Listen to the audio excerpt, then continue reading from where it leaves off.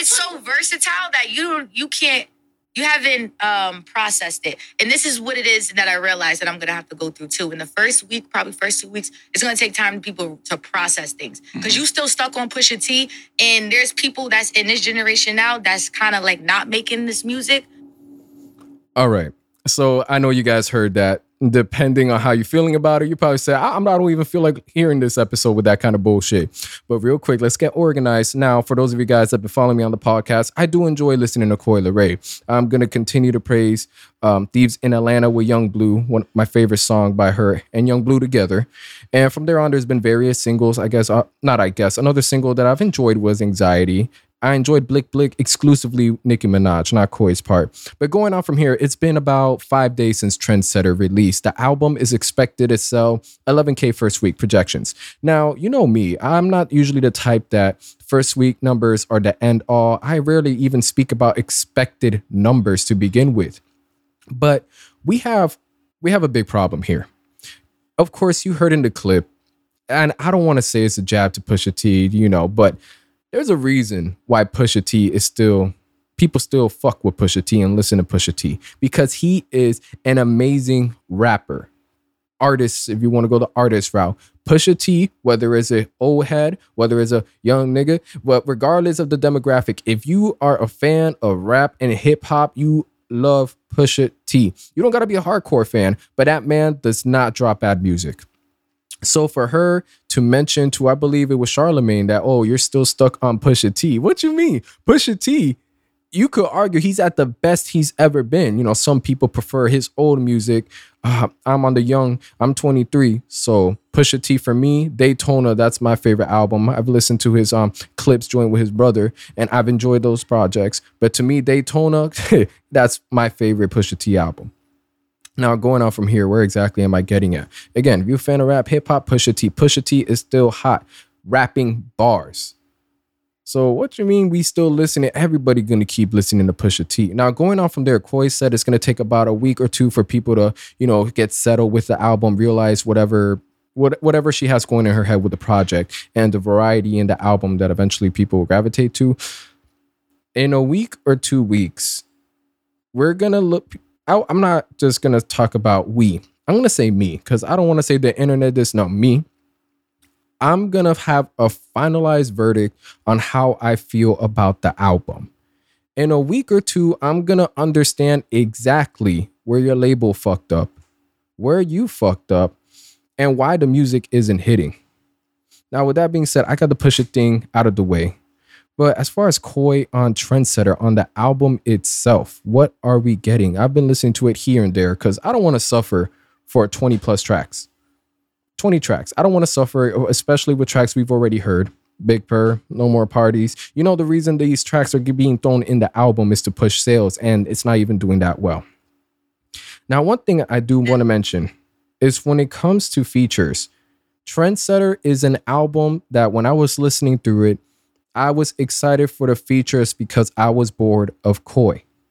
That's terrible. There's no reason I should be more excited for the features than the actual artists. Now, real quick, we're going to go through a couple tracks. Not the entire thing. I don't want to suffer here. But Hollywood Dreams, it tries to be this grand, slow intro, but it just falls flat. It's boring. And the variety she mentions in the project hurts the album more than it helps. There's no sense of flow, cohesiveness, track sequencing. It's awkward how we go from Hollywood Dreams to a more aggressive Blick Blick, where, again, I dropped a review on this for those of you interested. Coi Leray dropped the ball. Terrible hook, weak bars, and Nicki Minaj ran circles. She ran laps. At this point, she could remove her own verse and just keep Nicki on here. And then we get this reggae-inspired track from Coi and Young Blue, where Young Blue was the highlight. So already the first 3 tracks, yes, there's variety here, but it's confusing. The vibe is off. And what are we getting here? Because this doesn't feel like Coi's world. This feels like just throwing a bunch of tracks together and hopefully it will make it work. Going on from there, Mountains with Coi, Favi, and Young M.A. I'm not interested in Coi. Thief in the Night with G Herbo. We listening to it for G Herbo. Shit, for me, when I read Thief in the Night, I'm already thinking of Young Thug. So you're already lost because I'm not interested in you. I'm thinking of Thief in the Night by Young Thug. So I'm going to go bump that. Then I'm gonna go bump this, listen to G Herbo and be like, all right, cool. You shouldn't have done this. And I say this with the highest respect because I'm not here to shit on Nav for the sake of Nav outperformed you. Nav did very well. I enjoyed Nav a lot more than Coi. For whatever reason, if you're letting your features outperform you in your own album, that's not a good sign. And throughout these tracks, again, it's just everywhere. Whenever we have mountains, deep in the night, and then we're going into overthinking, who was thinking of the sequencing here? Now, real quick, I don't want to stretch this too far until I have a more in-depth review of the album. I know I promised y'all some reviews. I do a lot of singles, but it just takes me some time. Coi has 5.9 million followers on Instagram. I don't know how many she has on TikTok. I don't know about any other social media. 5.9 million followers. And you're only going to do 10K first week. So your label fucked up because they're losing money. They're losing money on this release. Not only did your label fuck up, but clearly whoever was letting all of these tracks leave the drive fucked up because they're not even able to sequence the project properly. Whoever was executive producer of this album, they didn't know what they were doing. The cover art, boring. Trendsetter in a colorful font.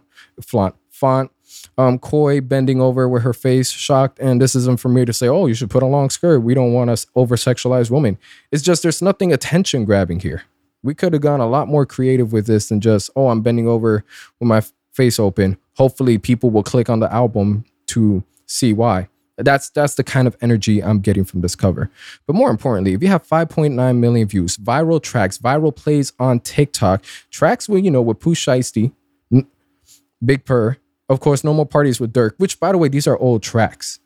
5.9 million followers, major label push, big features, high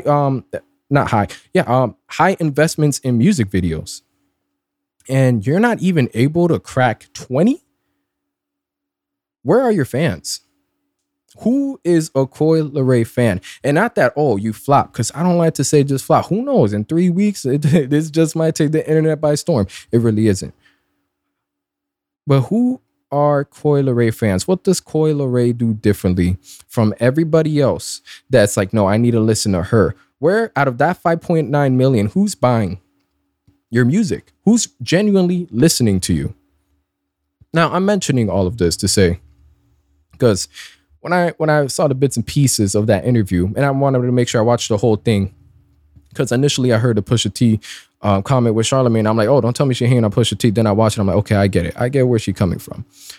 But who's the target demographic for Coi Leray that's supporting her music? Because right now it seems it's being driven by viral moments on social medias and just, breakout viral tracks. Because there's a difference between a viral track and a genuine hit that everybody is listening to. A hit is listened to by everybody. Of course, we might have certain demographics, age groups that probably listen to a hit more often. But when you genuinely have a hit, you don't got to worry about which crowd's listening to it. It's being listened to. Whenever we have tracks that get viral and we have highly clouded moments, it could cloud judgment. It could cloud what's really supporting you, what's really pushing you, and inflate these numbers. Now, I don't want to throw fake streams onto this just because she flopped. So all of a sudden, everything else has to be full of fake streams. But Coi, she's disconnected from the reality around her fans, around her music, her label. I don't know what's up with her label, how they allowed this whole album to go up to streaming platforms. Don't know the bag they spent on Coi.